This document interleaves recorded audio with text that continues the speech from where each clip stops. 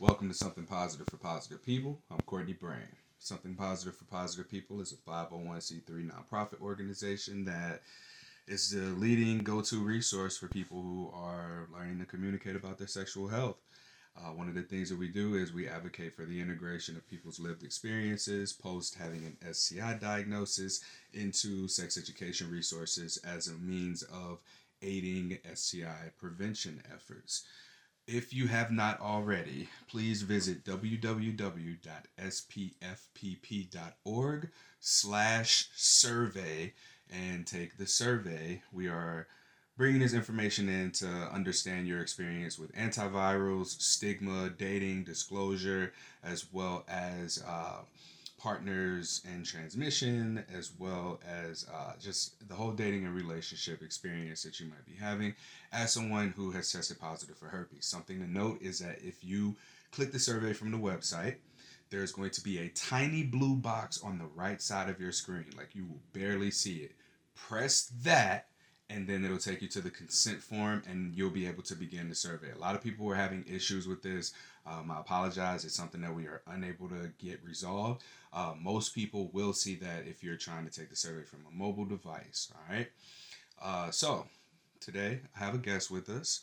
I don't think I asked you like what you want to be called or if you want to remain anonymous. You can. I have no reason to say your name. I'm gonna go with Bet. Okay.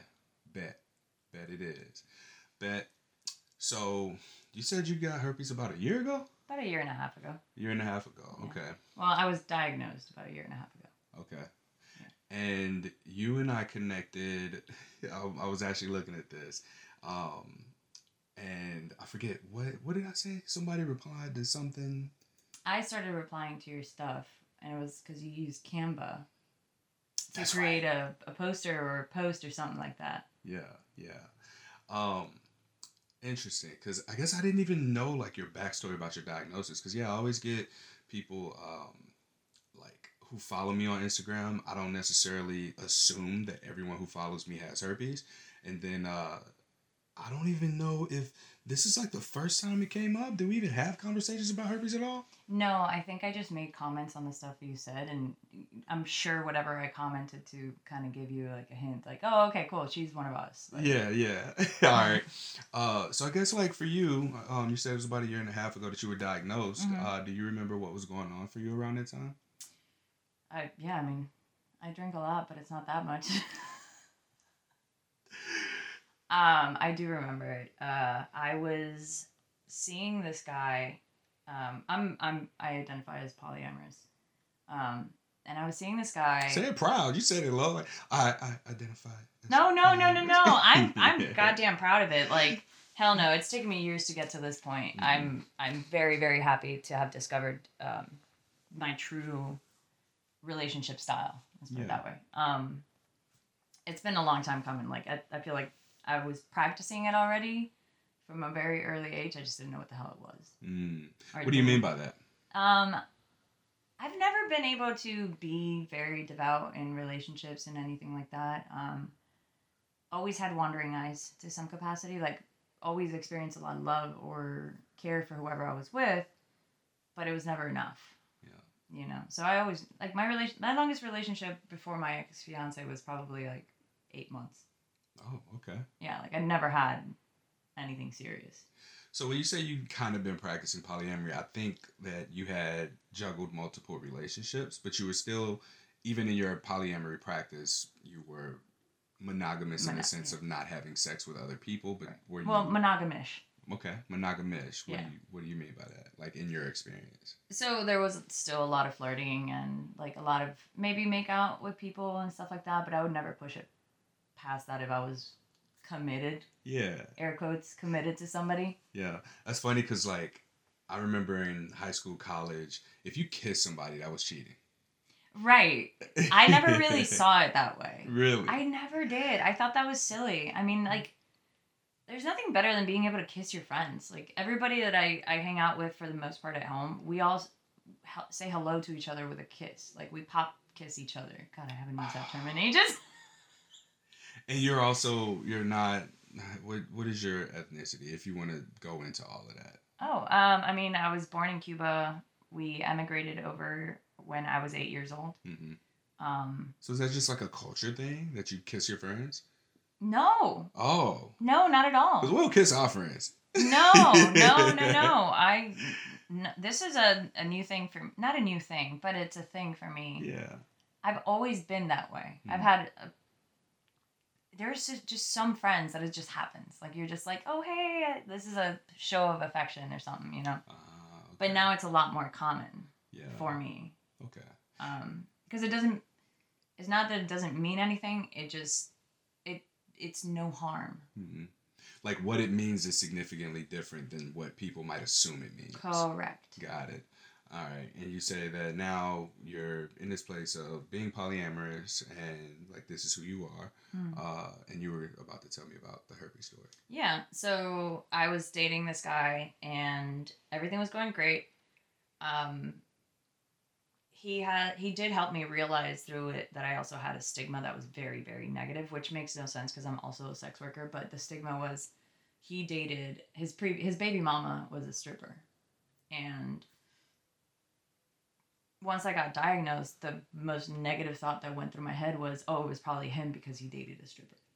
Oh, okay. And I realized, like, through all of this and learning and growing up and everything, I'm like, that was the most toxic. I acknowledge the amount of toxicity there was in that statement, you know? Well, let's not call it toxic. It's stigma.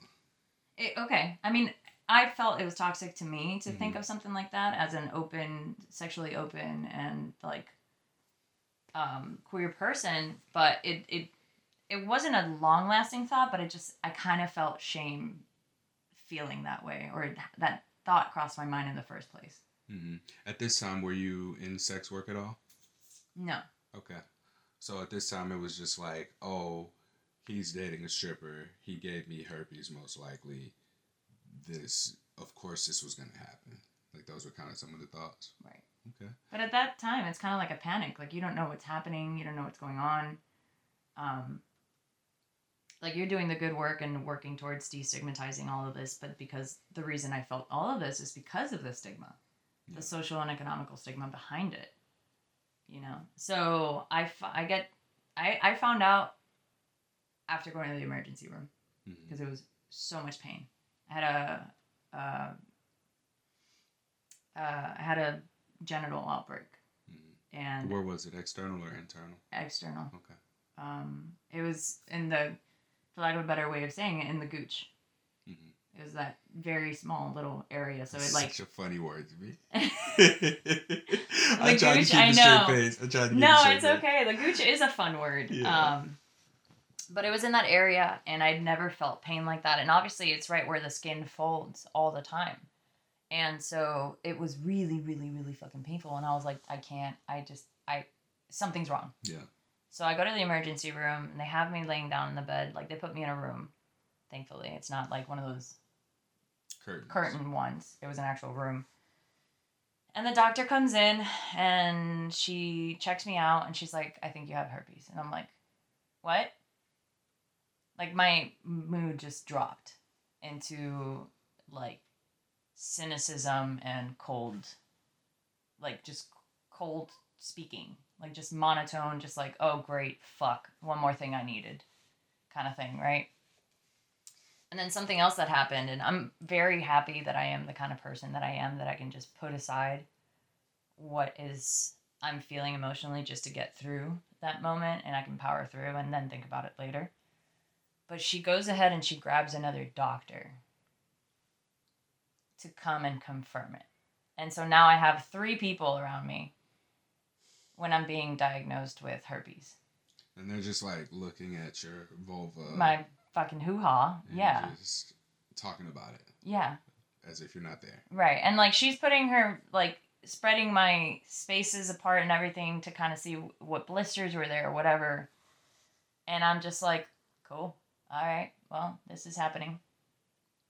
And once they were like, okay, well, we're done with this diagnosis. We're going to give you these pills. We're going to give you this gel. It was like Oh, they gave you a gel? They gave me a numbing gel. Oh, that's nice. I know. I wish I had that numbing gel for a lot of other things. Yeah, yeah. It would have been great for tattoos. You wouldn't be able to do that then, right? Like, cause you want the skin to be disinfected, and then you do the ink, right? No, it's fine. Oh, It still permeates. okay. I did it on my chest piece. Like I put numbing cream on it, Mm-hmm.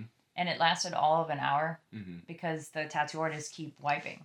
So it's exposing those pores even more, and so letting all of that numbing cream out. So an hour in, I'm like, well, Oh, okay. here's the pain. I did this to myself. Yeah. But yeah, so like they're like, oh, I do remember this specifically. They're like, oh, we're gonna let you be so you can clean up. What does Like, that mean? so you can put your clothes Oh, back all on right. and I all was that like, stuff. it made a mess. No. So All you can right. put your clothes back on and all that stuff. And there was the nurse, this guy, and he comes back to me and he gives me like, I think it was like Tylenol or some pain med to be able to take. And he mentioned something, and I was like, yeah, I don't know. I'm just here sitting with a new herpes diagnosis that I didn't even know I had. Great. Fantastic. Like, just straight cold sarcasm. Like, hate my fucking life right now. Then he leaves, I get dressed, and I get all my prescriptions and stuff. And I just felt like I was in shock. I was just in shock. My house is a block and a half away from the hospital, so thankfully I was just able to go home. But I remember getting home and just sitting down on my couch and being like, well, my life is over. Like, that's it. Purely out of stigma. Like, I didn't really know. I've had friends, I already had friends within my groups that had herpes, and I knew, and they were very open about it. And, but I never actually looked into it. I never asked them. I didn't think anything of them. It didn't change my outlook on them. I still thought they were hot. And I was like, fuck yeah. And then I was diagnosed and it was all freaking crazy. And then, so I told I texted the guy that I was with and I was like, hey, I need to talk to you. And suddenly he just started acting dismissive in a way. He was like, oh, I'm doing this and this. And like the messages started getting lesser and lesser and stuff like that. And I didn't get to talk to him until like a week later. And I was like, hey, we should meet up today. I think I called him and he was in the shower. I was like, hey, why don't we go meet up somewhere? I'd really like to talk to you. And he's like, well, I'm about to jump in the shower, but just tell me what's up. And I'm like, no, I really think this is something we should do face to face, right? He knew. Well, so I tell him, and he's like, it's okay. It's not a big deal. Don't worry about it. It's going to be okay. I'm like, oh, cool. All right. So I was relieved. I was like, oh, all right. He didn't treat me like... Oh, so your thought process was, oh, yay, he didn't like yell at me or assume that I gave it to him. Or, yeah, like it wasn't like, oh, that's gross or anything like that, right? And then he just basically slowly ghosted me. Ooh, a slow ghost. Mm-hmm. That's a zombie. Mm-hmm. Jesus. Yep. And I was like, you're a real piece of work. I went to town on him. Like, I sent him a really, really nasty, like, go fuck yourself kind of text. Yeah. Because I was like, really? Like, I'm going through something and the first thing you're going to do is bounce? I've met your goddamn kid, bro. Yeah. Like, I deserve a modicum of respect, Mm-hmm. So whatever, that was over. I was like, he's probably the one who gave it to me. But when I went to my gynecologist, she's the one that really started kind of informing me more of things, right? She was like, let's issue the test. Although I do have to tell you that it's about 50% accurate. That's why doctors don't like recommending it and all that good stuff, right? But she was like, yeah, you have herpes. And I'm like, well, how do I know who gave it to me? She's like, well, we can do a test that can tell you if it's a recent transmission or if it's been in your bloodstream for like forever now, right? So I was convinced that it was this dude or the guy before him. Like, it was either one of them. Because I didn't know that the breakouts can happen whenever. I didn't know that it was a sporadic thing. Again, I was not educated. So took the test, and it turns out that it had been in my bloodstream for freaking ages. And I Like mean, you got a high viral load antibody count test or something? I don't remember what it was. Okay. I can probably pull it up in my medical record We ain't gotta app, do all but that. No. yeah. But it was one. She called me back and she was like, "Yeah, you've had it in your bloodstream for a while, Okay. or something like that." So I guess something just triggered it, finally, and all that good stuff. Yeah. But yeah, never talked to the dude again, and I'm the better off for it. He was the type of person who didn't have any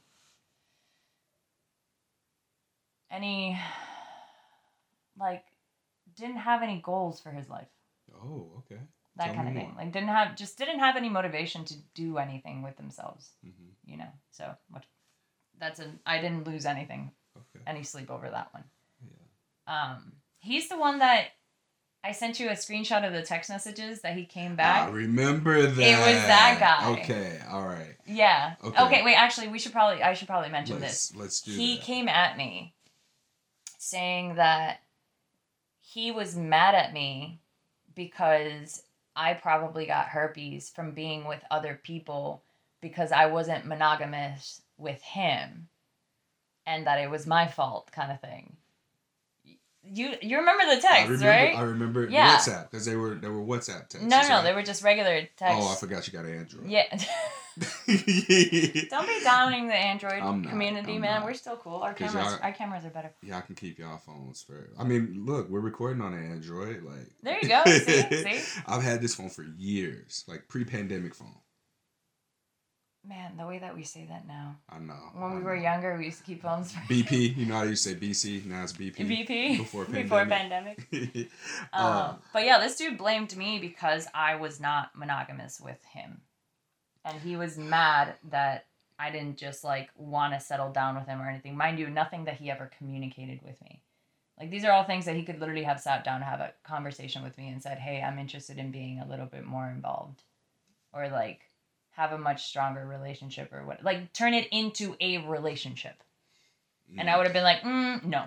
So relationship is a trigger word for a lot of people. Really? Yeah. When we think about like how dating and relationships are today, I think that you have to be an emotionally strong person because the cycle of dating, like where people are constantly getting ghosted, you have to protect yourself. And in a way, you sort of callous your emotions and you become emotionally unavailable just so that you can survive in getting a little hint of your needs met in the dating world.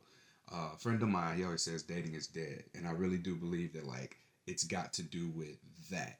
Because you've got people who ghost, you've got people who are exercising other options, you've got people who aren't upfront with their intentions, some people who don't know what their intentions are. And if you're constantly, going on dates and finding yourself in these like patterns or whatever, or even when you initiate a conversation or you're intentional about wanting a relationship, that might scare the shit out of somebody. And they're like, "Oh my God, I don't know what I want." And and they get into this like panic state. So I say all of that just to say like dating is hard, and two, like the emotional toll that it takes. Mm-hmm. You gotta become a very strong and resilient person. I actually have something I can piggyback off of on that. Go. So as I mentioned earlier, I was born in Cuba. Mm-hmm. So I was raised Cuban, which, not to down Cuban culture or anything like that, but like most Hispanic cultures, it's very male oriented. It's very male dominated. Yeah, okay. It's misogynistic. It's the woman has her place in the kitchen kind of thing. The woman runs the household with the kids, right? Yeah. And she's got roles that she has to fulfill for the man, right? So my current partner, which is so weird to even call them my partner because that's a trigger word for me. See? Like boyfriend and girlfriend are trigger words for me. Like it just means like commitment. Mm-hmm. Right. Accountability, responsibility to somebody. Right. Yep.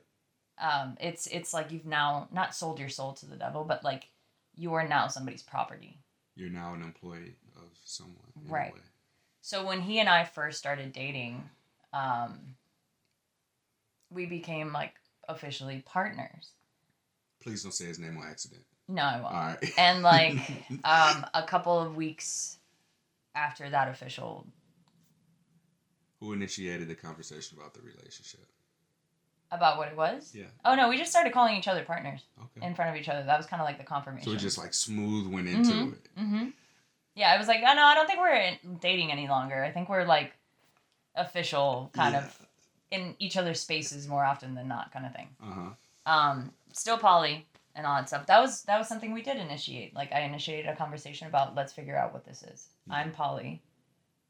He was like, wow, I've been wanting to be poly my entire life. That's always that similar sense. Like I've been gearing up towards that kind of lifestyle. And how old are you? I'm 32. And what's his age range? Well, he turns 50 this year. Okay. Yeah. But he was super down not super down, but he was very, very like into the openness and the ability to explore and not feel bogged down by the social constructs of relationships. By explore, do you mean have sex with other people? Yeah, and still be able to enjoy other people and their presence, and whether it be sexual or not, and not have to worry about the consequences of any of that as long as communication's in place. You know, it makes me happy to hear you say that, because I do believe that people hear polyamorous and they think sex, you know, for the most part, yes, that is a part of it. But I'm also figuring out, and you and I had a conversation about this, that like in a monogamous relationship, an emotional connection or being too close to somebody is threatening to a partner.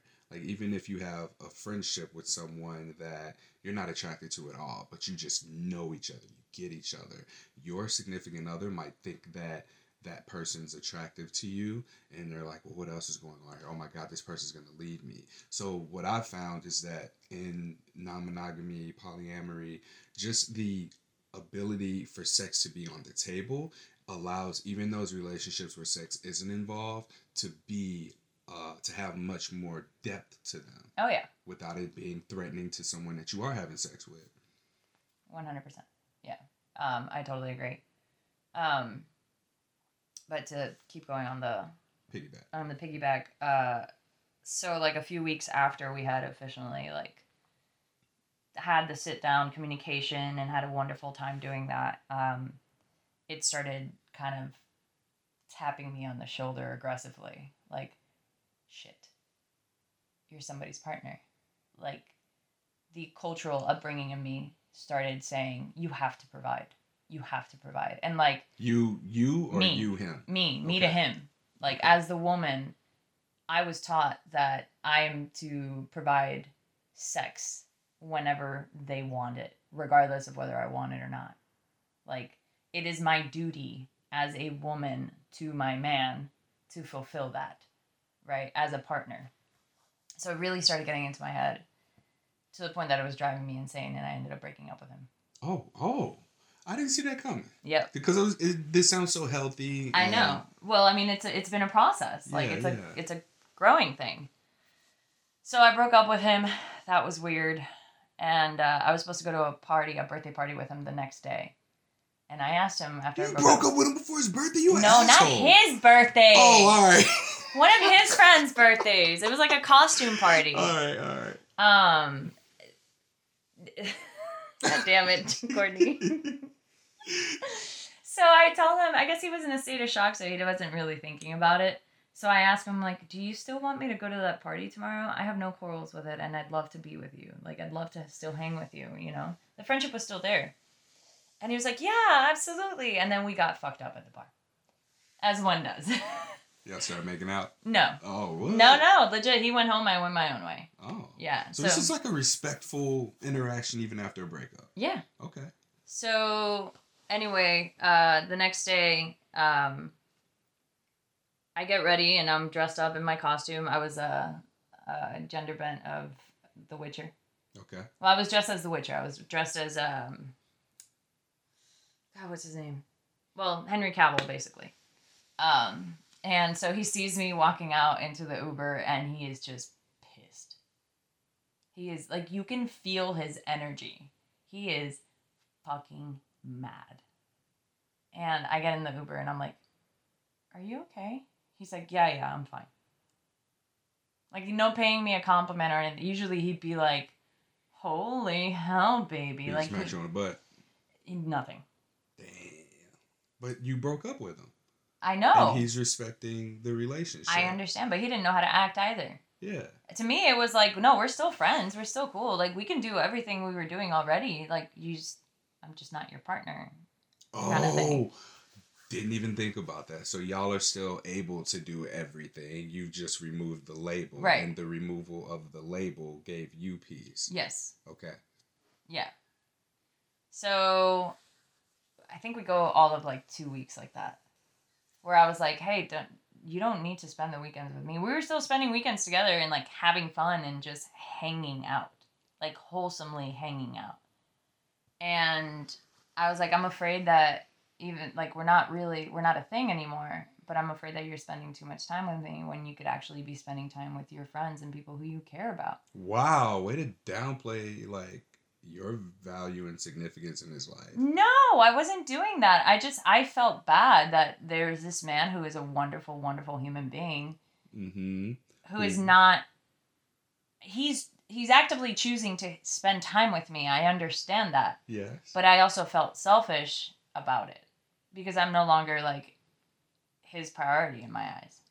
So the removal of the label made you feel like less of a priority. Like I didn't need to be that priority anymore. Okay. Yeah. This is interesting because how often do we do that to ourselves? Like this is sort of a form of self-rejection and like I'm unworthy of this. You need to give what you're giving to me somewhere else. And that's what it feels like to me. I could be completely wrong. But for this man to want to be with you, want to be around you. And it's just like, this is just like an unconditional love and giving. And it's uncomfortable for you to receive it. Is 100%. that accurate? Yeah. Okay. Yeah. I don't deserve it. Why? Well, that's just my trauma talking. Yeah.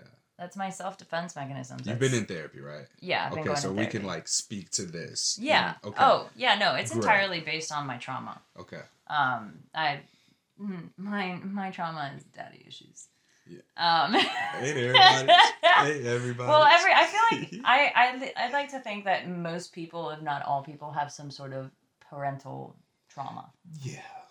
Whether it's both parents, one parent, or the other. Or the absence of parents. Right, exactly. That's a big part of it, too. Mm-hmm. There's a lot of ways that trauma can be incurred, unfortunately. You know, I used to think you were a therapist for a while. Me? Or some type of, something in the realm of, like, therapy because of how you've spoken. But then you told me what you do, and I was like, oh. Yeah. I mean, it's just because I'm very self-aware, and I pay attention to myself, and I see a lot of the same behaviors. Especially now that I was diagnosed with borderline personality disorder and bipolar disorder. So it's like what I tell you, BPD squared. Are you comfortable talking more about that? Yeah.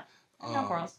So you very much seem normal. I know that there's a stigma to things and like what normal is, but like I wouldn't know that you were someone who had bipolar or borderline personality disorder.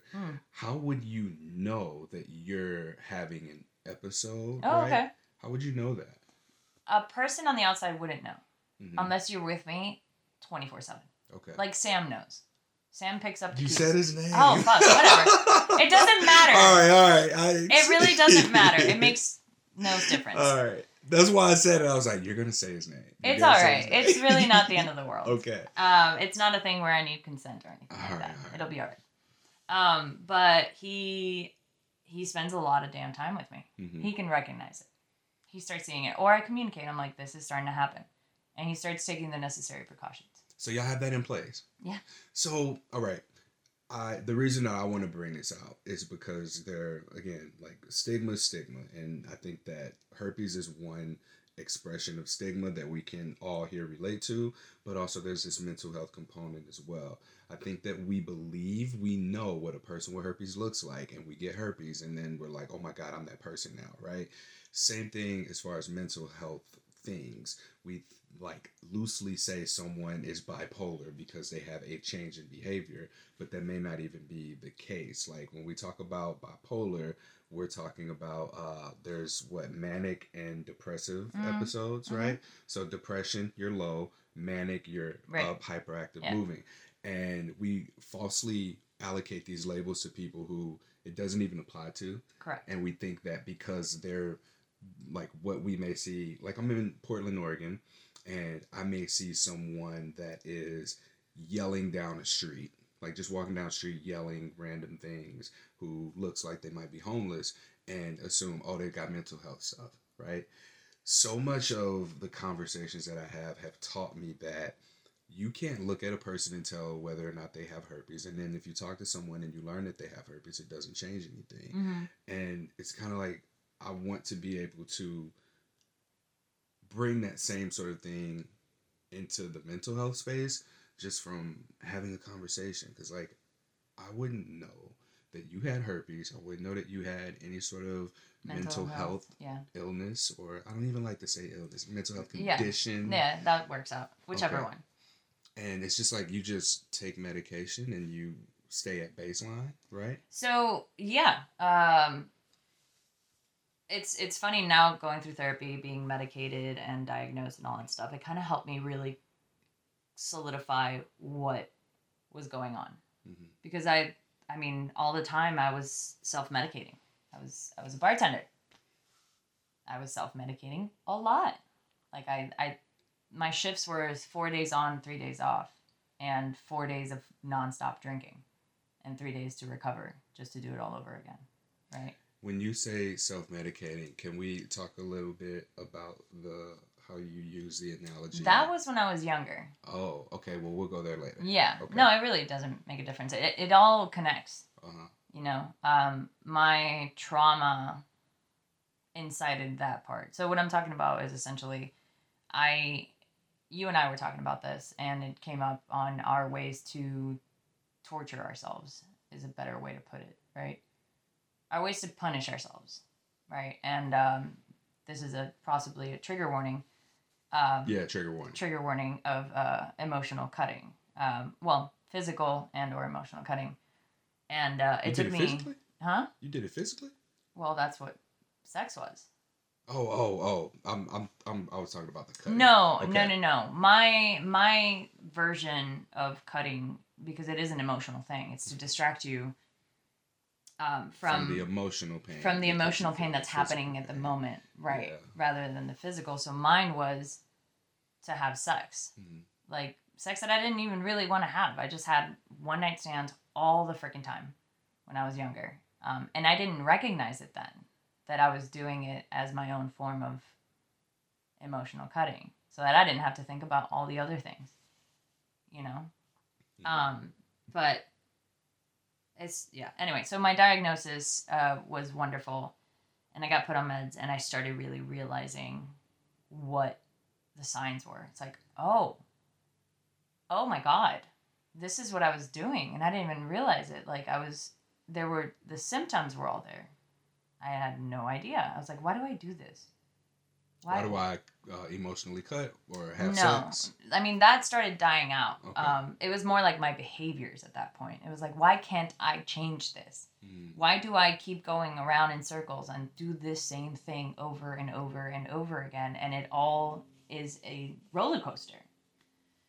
Until I finally got the diagnosis and I was treated, and now I can actually spot it as it's coming. So even though I'm medicated, I'm a lot more mentally here and aware of how my body and mind feel. So the medication helps you be present? Yes. Okay. It also helps me balance out. All right. So the medication brings about the balance of the chemical imbalance in your brain. Mm-hmm. My borderline personality disorder is a trauma response. That's not a chemical imbalance. Yeah. So the only way, to answer your question, the only way you would really know if somebody has a mental health issue is if you're in their brain. Okay. Because it's all internalized for me. What is borderline personality disorder? I like to equate it to, and this is subjective to my experience. That works. Thank you. Yeah. Yeah. I like to equate it to imposter syndrome, where you don't think you really belong anywhere, and you've had to grow up in an environment where you've had to adapt your personality to fit situations. And when you start really delving into it in trauma, at least for me, what's happened is I don't know what my true identity is. I have That's no pretty idea. deep. No idea. No clue. Still to this day. Okay. I struggle significantly with it. My therapist and I talk about it quite often. Because in my head I'm this person. But there's certain things that I'm like, who is this? I just click right into it.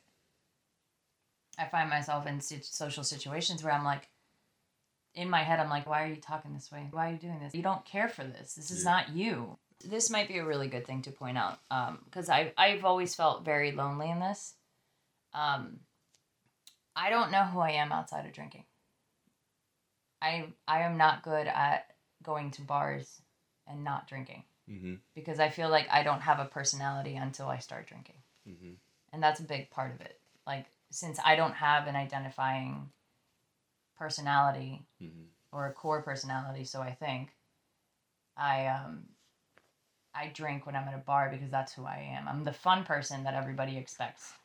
Yeah. You can keep going. I was about to take a note. Oh, okay. For when to make the edit. Okay, cool. I was trying to scratch it into my hand and just write 36, but I couldn't do it. I was wondering what you were doing. Yeah. Your skin isn't that ashy. You're good. It's not. That's good. That's good for you. Yes.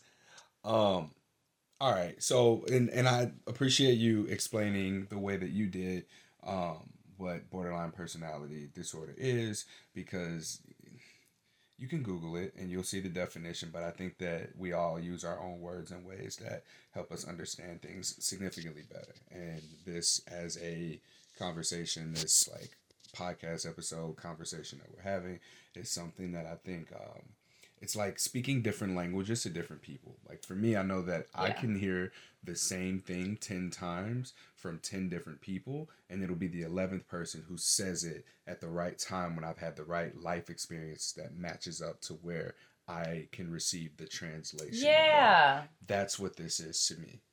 Oh, because it's kind of opening up a path for you to understand it a little bit further. Correct. Because we're on the same wavelength now. Yes. Like if I would have told you this when I was 24, wouldn't have got wouldn't have clicked. I've been looking at you crazy like, oh. That's too deep. Just take a drink. Right. You just mentioned that you were queer, and so much of this podcast speaks about identity. You said that borderline personality makes you feel like you don't belong, or imposter syndrome, yet you were able to tell me that you're polyamorous, that you're queer, that you're a sex worker. This sounds to me like you do know who you are, or you at least have these aspects of your identity when it revolves around your sexuality, at least. Can you speak more to that? Do you know who you are sexually? Do you know who you are not sexually? That's interesting. That's actually a really good question. Do I know who I am? Oh, say it again. I love hearing that. What? That's an interesting question? Yes, it's such a good question. It is. Because of the word are. Like who you are. Mm-hmm. Do I know who I am? No. Do I know what I am capable of doing and behaving in? Yes. Oh, that seems like a much harder question to ask.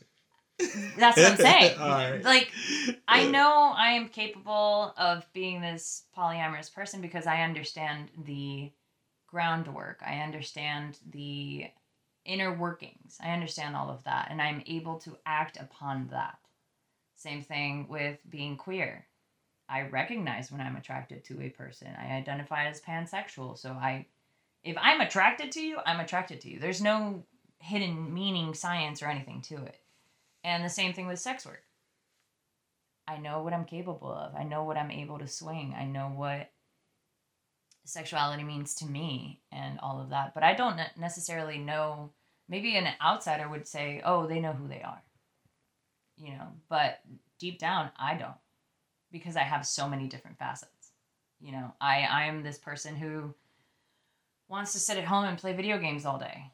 but I'm also the same person that wants to go out and be the center of attention, like we did at Comic-Con, you know? Or I can also be this person who just wants to go sit alone at the end of a bar and just watch the crowd. That's actually my favorite thing to do. Is go to a bar by myself, sit by the bartenders because I'm a woman and I need to feel safe, and just people watch. Being alone in a crowd is the most zen thing for me. I'm an extrovert, but with introverted tendencies. And as my healing journey continues and my mental health journey continues, I come to find out that I'm starting to recognize the moments where I've had too much. It's like, okay, this is too much interaction. This is too much masking, which is a big part of it. It's exhausting. That's a part of my borderline personality disorder, where I mask to get through the situations. It's a trauma response. So sometimes masking can get exhausting. And I'm learning more and more how to pull myself from that and excuse myself from the situations and say, hey, this is wonderful. Thank you so much. I do have to step out now and take my time. You know? Yeah. But that's why I'm saying, there's no real way for me to quantify who I am because I don't have a core who I am. Is not having that core of who you are what makes you have borderline personality disorder? Oh, a little bit, yeah. Okay. Actually, a lot of it. Oh. Yeah, because there's no, like I said, I don't know who I am. I don't know which of the 20 personalities that I can portray, show, mask, whatever you want to identify it as, that is my real one. So I'm giggling because you just reminded me of this. It wasn't a joke, but this joke an ex of mine told me. She was like, "It's a good thing you're polyamorous because I have 7 different personalities." I laughed for about 10 minutes, dying. I was like, "That is the funniest thing I've ever heard." And then a little bit of time passed, and I saw that she wasn't joking. All her personalities were not okay with polyamory at all, and it showed. Yeah, that relationship didn't work out, obviously, but yeah, it just made me think about that. I mean, I relate. Yeah, I can relate. I totally can. I mean, I still to this day have multiple personalities that I have to deal with. Mm-hmm. The struggle for all of this, to an outsider, is look at her, she's so cool, or look at her, she's so well put together. You hella cool. Man, shut up. You know you are though. The leather jacket. You ride motorcycles. Whatever. It's just I'm the biggest dork. The hair is what makes you look so cool. It's all a front for this tiny little child inside me that's hidden in a corner.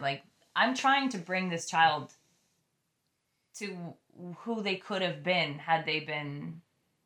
You all right? I'm not a therapist, but it doesn't look like that's what's happening. It looks like that child is playing. Right, I'm pulling that child out. I'm giving that child the childhood it deserved. When you say pulling that child out, it sounds like you're forcing yourself into being this person that it is being received as you being so effortlessly you. What I'm saying is it looked like the kid's having fun. I see it in other people's interactions with you. Oh, really? Yes. Just from being even at the Comic-Con, being at the bar, and how the bartenders interacted with you, the people that you talk to, that kid ain't chilling in the corner sad. That kid's playing. That kid might be do that at night or when you go to sleep or something. Maybe just finds solitude going into the corner, and that's when you're come on, we gotta go play. And that's you until you get your coffee. You get your coffee and then the kid's yay. I'm definitely feeding my inner child nowadays. Yeah. That's so important. That's going to be the title of the episode. Feeding your inner child. Totally. Oh, I love that. Mm-hmm. I mean, you want to hear a beautiful experience that I had? Sure. When I took the MSF course, which is the motorcycle course, to get my my endorsement and learn how to ride. I went back a month or 2 later because I was in negotiations for my motorcycle, my current motorcycle, and I was going to buy her. And this was weeks after I ever rode on one that I controlled myself. And there I am riding Raven around and trying her out. Do I need to delete that your motorcycle's name is Raven? No. Okay, thank you. I I'm running out. I'm running out of like brain No, space to remember what to delete. you're good. No. So there I am riding Raven, and I am on this stretch of. It was like at a kart racing area where they also do drag racing and all that stuff. So they have a big area, like open space to run around, basically. Fun. Yeah. So I was able to really like ride her to her full potential. Well, not to her full potential, because I was not hitting like 90 miles an hour on that, but... No, I can't say that's what she said. It... you like added too many details in there. Bad.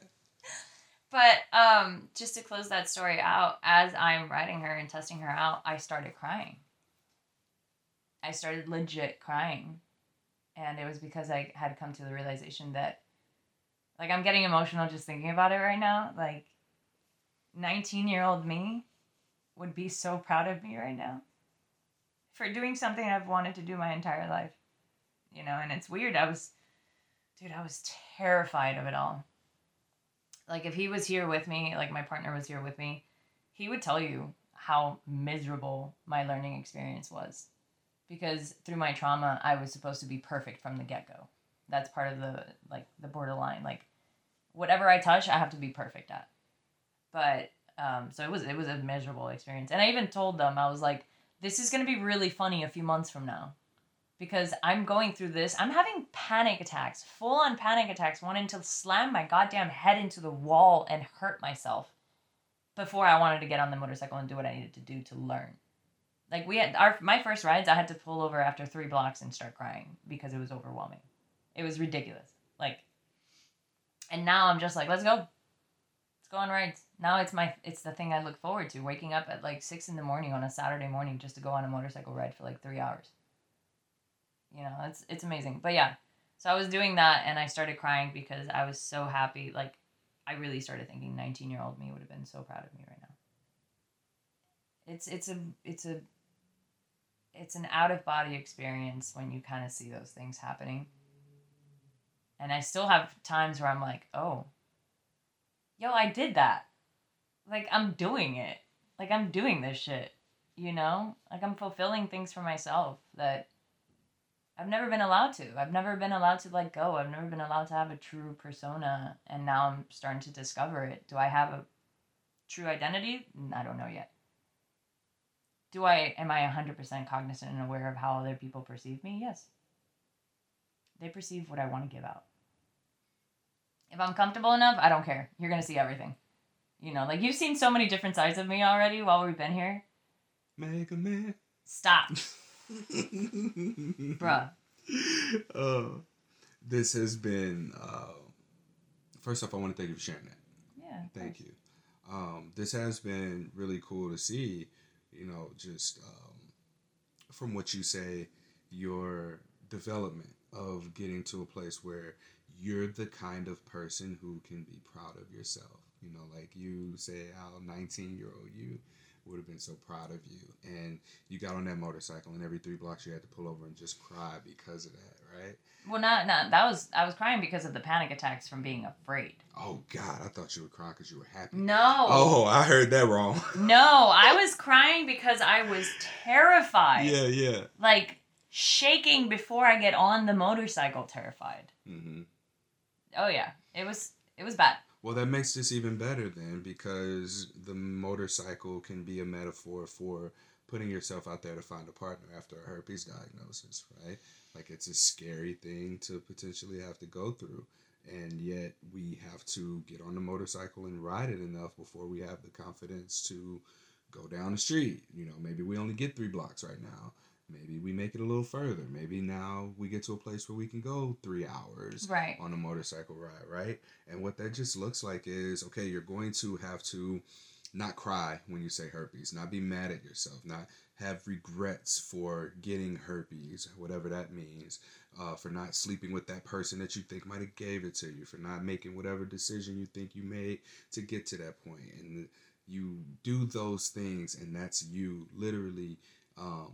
or that's you metaphorically getting to a place of being able to ride the motorcycle. But like, you're not going to be able to go on a 3 hour ride right away if you Right. can't even start the motorcycle. Right. You're not going to find your wife or husband or partner if you're unwilling to do the thing that is, saying, hey, I have herpes.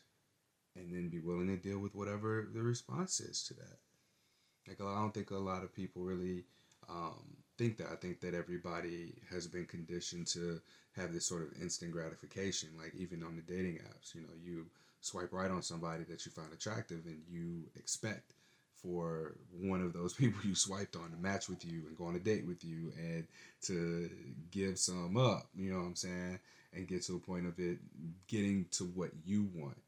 Um, and that happens a lot sooner now with a lot less effort than something like practicing getting on a motorcycle would.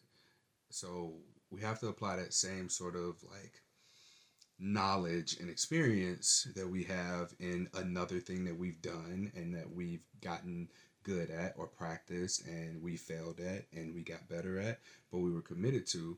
Apply that to putting yourself out there into finding the kind of relationships that it is that you want. I rode the shit out of that motorcycle metaphor, didn't I? Yeah, you definitely decided to run with it. Yeah. At like 80 miles an hour. Oh yeah, you totally revved me up for that one. My favorite joke from Comic-Con this weekend, okay, I hope people get this. So there was Carmen Sandiego and there was Waldo together, and somebody pointed out the irony of it, and I was like, oh, all we need now is a werewolf. Right? So where's Waldo? Where is Carmen Sandiego? Werewolf. It's a different where. Like not WHERE, but WERE. So it was kind of like a, not euphemism, what's the word? Homonym? What's a homonym? Homonym. Anonym? It's not a homonym. Anonym is the opposite. I don't know. No, bro, you lost me on that. No, listen, this is good. This is a good Sure, yeah. This is really good. We'll let your listeners decide. No, it didn't hit with me. It's my podcast. I don't care. It didn't hit laughed. With me. Everybody at the table laughed. Did you see me laughing? Yeah, you gave me that face. I was like, that was so good that I can't laugh, and I'm not going to stroke your ego by laughing. I don't think that was That's really, what that you face misinterpreted that, but you're welcome. But everybody else laughed. I was supportive. I think they just laughed. I was just supportive. They saw me in them tights. He can say anything. He funny. Where's my super suit? Oh my God, I got that so many times. So I was Mega Man at Comic-Con this year, and it's a sky blue suit. I had on blue like tube socks, blue forearms, blue do-rag for the helmet, and then like blue shorts, like covering up the like boxer genital butt region. He needed it. And I had a cat. I put a pillow on my forearm to like buff it up so it looked like the cannon blaster. Mm-hmm. I kept hearing people say, "Where's my super suit?" And I was like, why are people saying that? Like, who are they talking to? I didn't know anybody was talking to me until it got to the fourth person who said it. And I didn't say anything. Me. And I asked you about it. I was like, where's that from? Because I know I heard it somewhere. I just can't think of like who said it. I thought Incredibles. So I was like, yeah, Incredibles. And I was only thinking of like the main people. I was like, the husband didn't say that. And then you told me that it was Frozone. Frozone? Mm-hmm. Yeah, Frozone. And so I found a dude who said it. Because I was like, I don't want him to think I was being an asshole. So I walked up to him, I was like, hey, was it you that said, like, where's my super suit? He was like, yeah, I didn't think you, like, heard me. I was like, oh, I heard you. I just didn't know you were talking to me. I'm Mega Man. And it took for somebody, like, I heard that a few times. And we ended up talking. He said, oh, man, I'm sorry. I was like, dude, nothing to be apologizing for. Like, right. Yeah, it was just... I didn't get it. Now I know that people probably think that I'm Frozone because it happened a couple more times. People were like, where's my super suit? I was like, haha, yeah. But I hold up my blaster hand and hopefully threw him off. But anyways, yeah, that was what happened. Well, this is something positive people. And I do have to say that after my diagnosis, there was a brief period where it was an absolute like hell for me. Tell me more. I started doing research. Oh, I thought she was about to say drugs. No, I was in a, so my gynecologist, after she like did the test, she was like, I'm really afraid for you. And I'm like, what are you talking about? She's like, you're already in a rocky mental state, and I have a feeling this is going to send you over the edge. And I'm like, well, you're not wrong. Okay. She thought I was going to do something really intense. But I ended up Googling resources and things like that, and I found your podcast. And honestly, listening to everybody else's stories really helped me kind of come to terms. Plus, with my own experiences, right? I started disclosing. I was like, better out than in. This is the only way I work through it. Like, when I have problems, I talk about them, and I kill them by talking about them until I'm like over it. And I kept disclosing. I was disclosing to my closest friends, my family. I mean, my entire family doesn't know. My mom knows, and I'll get back to that because that one's interesting. But none of my friends saw me differently. Nobody really pointed anything else. Nobody was like, oh my God, or anything like that. Even when I go on dates and I start like flirting with people, when we start planning to meet, I already tell them, I disclose immediately. I'm like, hey, my time is valuable, and I'm sure your time is valuable as well. So I kind of want to put this out on the table for you.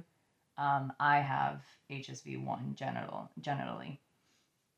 I'm happy to answer any questions you might have, or if you need any further information, I can guide you to the correct resources and stuff like that. But I don't want this being a shock in any capacity, if at all, down the line, and you're like, well, damn, now I just wasted my time with somebody I'm not going to sleep with or interact sexually with or whatever. And I have not had a single person turn me down.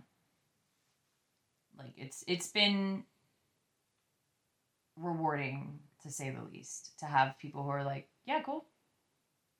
So how about them dolphins? Like, just keep the conversation going. Even in sex work, I really thought it was going to be a hindrance, and I have had no issues. I disclose right up front with any collaborator I'm going to be working with. This is what's up.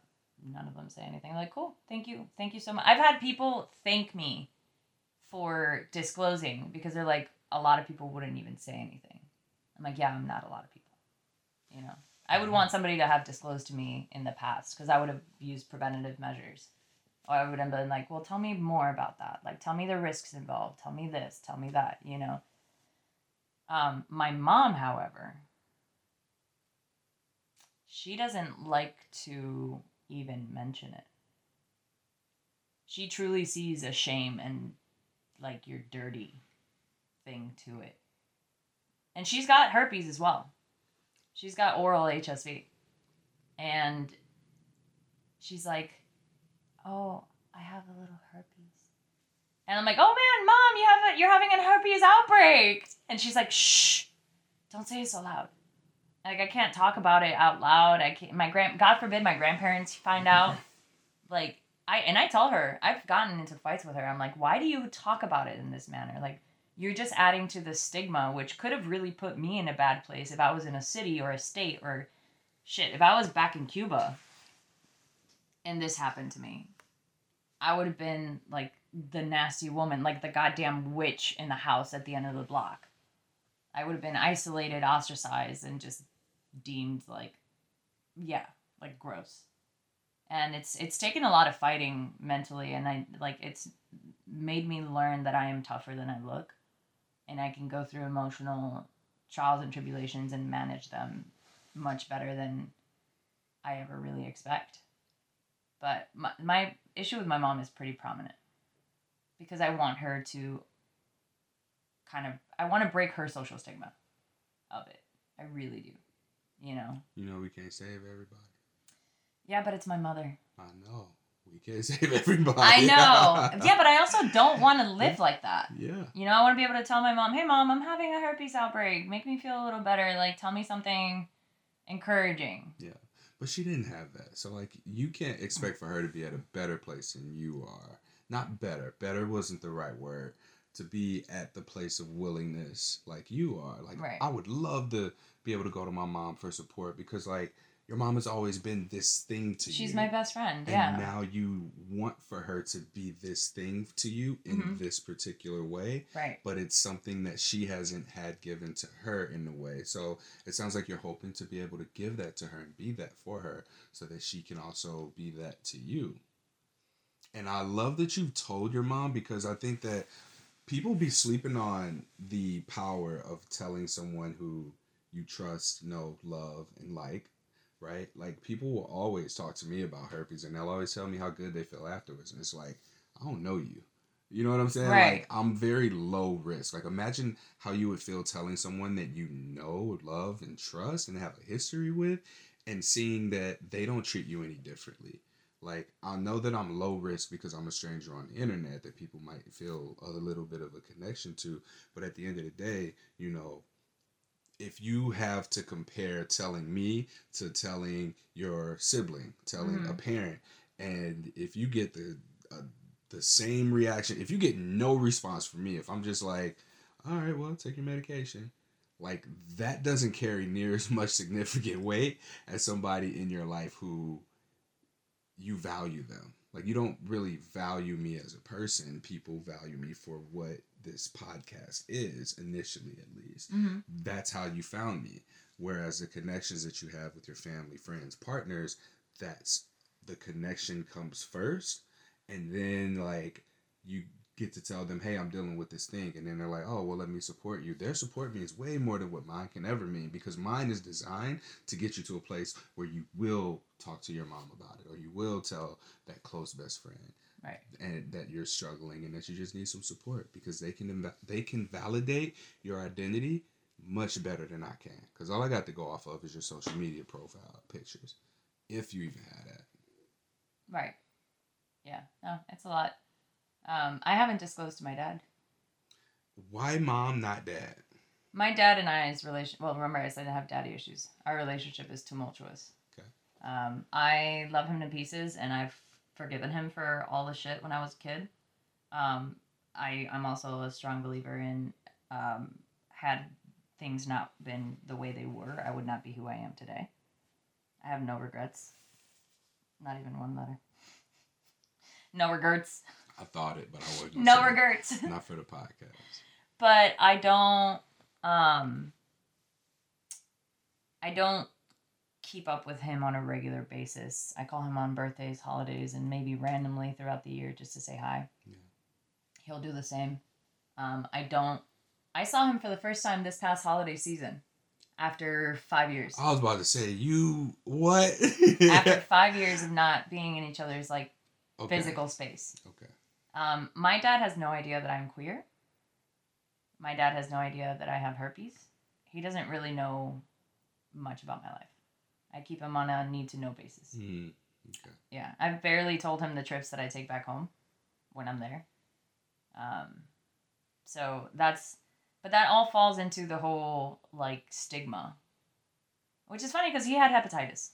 And I'm like, you a dirty bastard.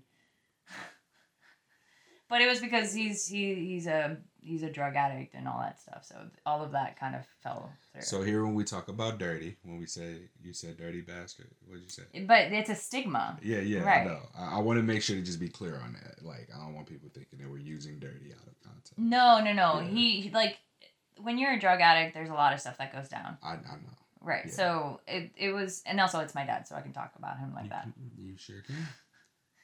But that's part of that stigma thing we were talking about. Like, I don't want to disclose that to my dad. I don't feel like my dad has any interaction in my life enough to even have to know that or deserve that, right? Mm-hmm. Deserve that transparency of me with him. Yeah. But yeah, overall, from thinking that my sexual life was over, that I wasn't going to find anybody or be loved because of it, out the goddamn window. Yeah. Completely out the window. And I do have moments where I'm like, how would my life be otherwise? You know? Oh, one of the things that I have a concern with, we talked about this briefly, play parties. Let's talk about it. Yeah. Well, amongst a plethora of other reasonings where I have not issues, but concerns about being at play parties, one of them is having to disclose to a large group. to put yourself in that space to a large group of possible people you've never even met. Yeah. And that's a little nerve-wracking. Mm-hmm. You know? So, play parties are all different. This has been a question that's come into my inbox and from people, partners as well. And one thing that is consistent is that if there is a play party in place, one, a lot of the people there already know each other. Like you're inviting, it's more intimate. Um, so the conversation may be a little bit different among people who are known. And then you might have to tell a couple of different people if you're wanting to play with them. There's one. Another thing is that there's like a debrief, like an elevator pitch beforehand. You go around in a circle, introduce yourself. Like, what are some of your don'ts? What are some of your consents? Yeah. Needs? Yeah, consents. Mm-hmm. Oh, you already know that. But like, there's a way you kick the door in. Hey, everybody, I have herpes, right? And announce it to the whole living room, and everybody's like, all right, yeah, cool. So what, right? Right. I've struggled with this as well personally because I am someone who is interested in exploring group play. And one of the things that like scares me is, and this is some people pleasing thing that is happening. It's like if someone is seen playing with me, then it might be assumed that that person has herpes, and then no one's going to want to play with them in that Never light. even thought of that. Well, you're not like open and out there about it. So like right. me being, I don't want to say, it's like sex education, sexual health, celebrity status, having herpes. Like I'm a celebrity among people with herpes who know that I have herpes, right? And outside of that, like in an area, play space, like there are people who know because I'm open about it. I talk about it. Like going to an event. So for instance, I was at Sex Down South and I had this thought of like, okay, well, if I'm playing with this person, are other people going to also assume that they have herpes and then not want to play with them? And it's like, oh, well, I would hate to be the reason that someone doesn't get played with because they're seen having sex with me. And I think that that's kind of where a little bit of my own resistance with like public play or like exploring exhibitionism or even doing anything like, what's the word I'm looking for? Exhibitionism, or like in like a setting where it would be completely acceptable to hook up, like at a conference type thing or whatever. Yeah, it's like that. Like if they see you come out of my hotel room, right? And I've thought about these things, and I think that, and I know that it keeps me from taking action in the direction that I want to explore and play around in. So it's so interesting, like how people will even look to me and be like, oh yeah, you're over the stigma or whatever. But it just shows up for me in ways that if you're not open about it, you will never have to think about. And it's super like lonely to have to think through because nobody can relate or they've never had these thoughts before. Right. And I look weird because I'm just not doing a thing that I should be doing, but I'm not doing that thing. And I want to be doing that thing, but I have this thought in my head of like, this is for the greater good of the environment. So let me just not do that. Right. It's weird. No, I get it. That's actually pretty cool. It's slightly altruistic, which is super sweet. I get on it's the people. Humanitarian effort in you. I get on people about that though. Like people who only date people who have herpes, for instance. It's like they have this attachment of their identity to being the kind of person who is preventing transmission to other people. And it's like, okay, well, what makes you think you're any better than anybody else? Because you're just choosing, not even out of choice. Oh, I never thought about that. Well, I haven't experienced. You have the open floor to be able to experience those kind of personalities. And even the people who do it have never thought about it. Well, isn't that kind of like the whole thing behind positive singles? That, yes, like if everybody has it, we don't have to talk about it. Right. Right?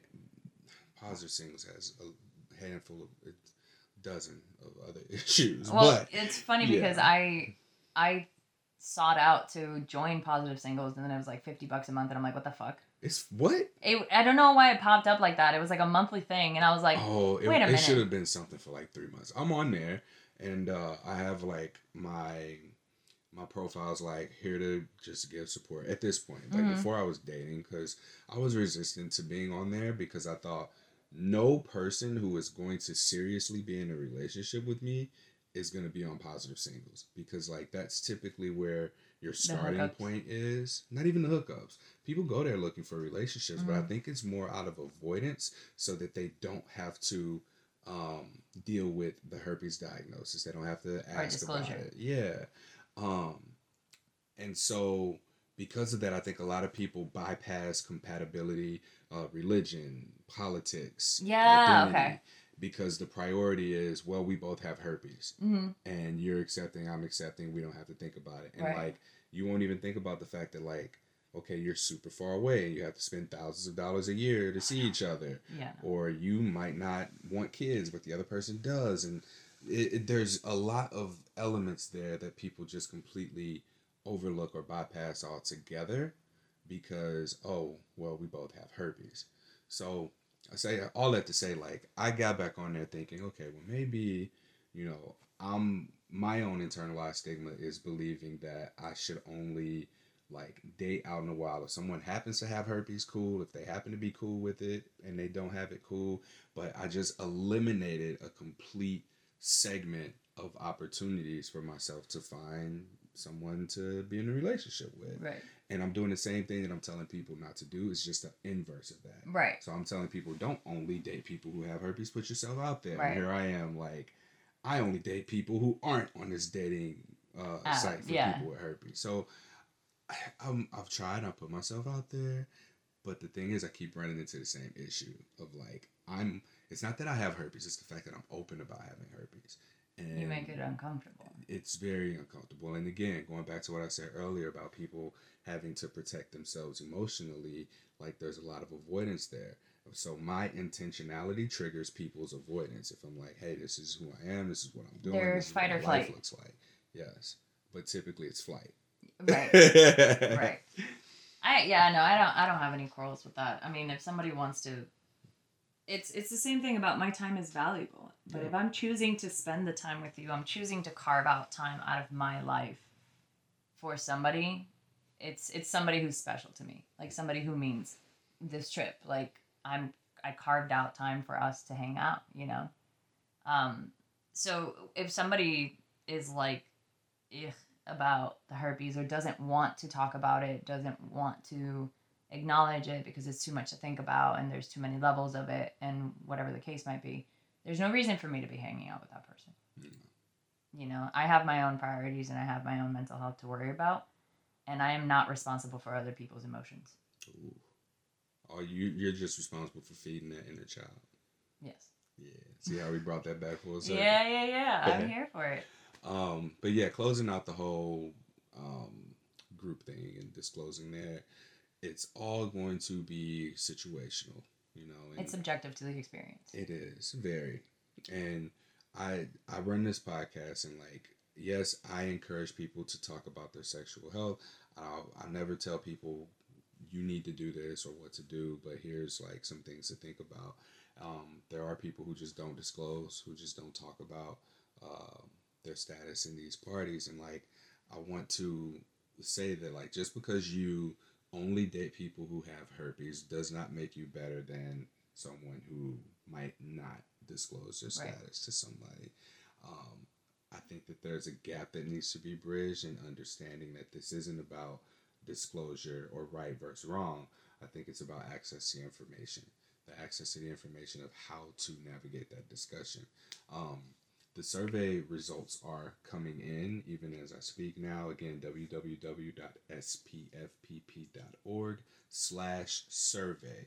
And you can participate. I want to run this survey through the end of 2023 and get as many responses as we can so that we have accurate information at a quantitative data level to be able to speak to people's experiences. But one of the things that came up is that a lot of people who don't disclose because they don't know how to disclose.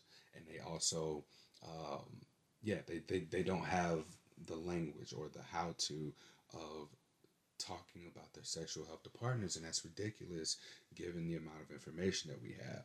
But typically these people don't know that that's an issue.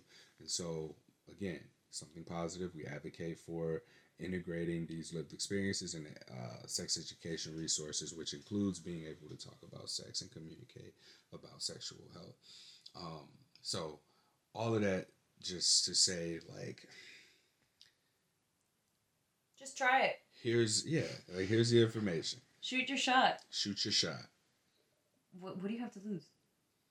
Well, that's the thing. People feel like they're gonna like lose their lives or their identity just for initiating this conversation. You know, there's a lot of people who have been rejected several times in various ways, and then there's people who have gone on to get that one yes that leads to a marriage and a family. And me falling to the wayside and looking up 5 years later and seeing a person in an engagement photo or after having a kid and being married, I'm like, man, who is this person? I don't know this person. And then I go through our messages and I see the last messages that we had were, how do I disclose to this person? I'm so nervous and I don't know what I'm going to do. So, yeah. Obviously. Why'd you get so aggressive when you were saying that? Because it happens so often. Like, I've been running this for like 6.5 years now. Are you now. bitter by it? I'm a little bit bitter, yeah. Okay. I'm a little bitter. That's what it came off as. But, like, I share this with passion to say, like, it happens. Right. Like, there are people who do, you know, they stumble through here, they're miserable, suicidal, depressed, they are, you know, for the first time saying some things out loud, having some realizations, and then, you know, years go by and they're like, Mary, I'm irrelevant to them. And that's what that's why I do this work, because this has to happen, or I'm sorry, I have to become irrelevant to you in order for you to live your life. That is essentially like what this comes down to. Your relationship to herpes. I don't want to say I have to become irrelevant. That did not sound the way that I intended for it to sound. But the herpes itself has to become irrelevant. And this is a pathway to making herpes irrelevant to your life, because it's showing you all these different experiences, all of these different representations of people who have herpes, so that you can see yourself outside of what that box is that you close yourself into, thinking that you're only worthy of so little and less than the bare minimum. But the reality is, when you see enough experiences outside of that bubble, outside of that box, you start to fall into your own form of what you feel you deserve. And that's what something positive for positive people is at this point. How can people find your OnlyFans? Well, just start with my Instagram and kind of get a little welcome there and see if you like the goods. I was just trying to like let you plug yourself. Oh, it's it's just basically / bet menu meow. I don't know how to spell any of this, so you got to give us more than that. Oh, bet like Betty, Bette, menu, French for cat, MINOU. Oh. And then meow. Yeah. MEOW. 100%. So where else do you want people to follow? You can find me on Instagram. I'm pretty active, like very active on there. You know this. It's just at betmenu, BETTEMINOU. Cool. Is there anything else you got going on you want people to know about?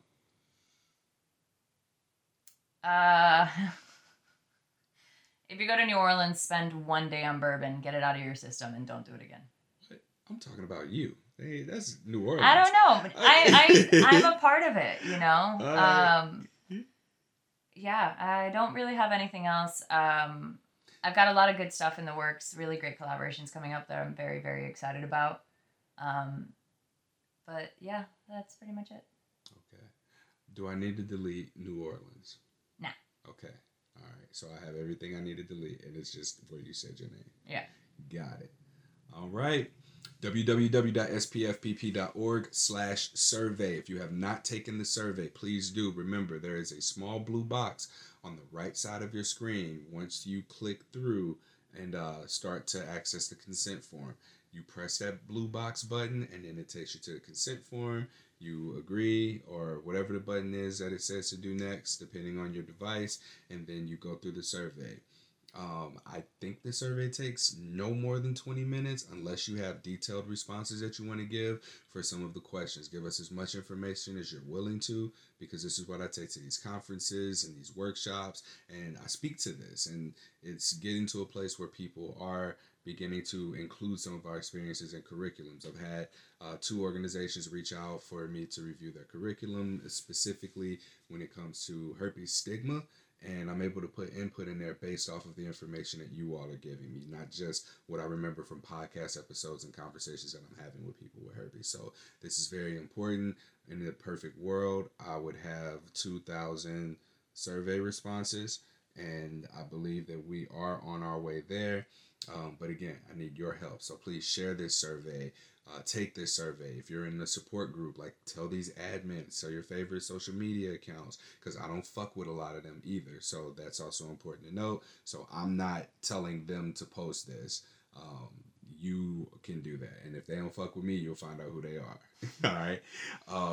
All right, that's it, y'all. Please make donations and review the podcast. I've not gotten any reviews in, at this point, years. I don't know what's up. I always ask for them. People just don't review the podcast.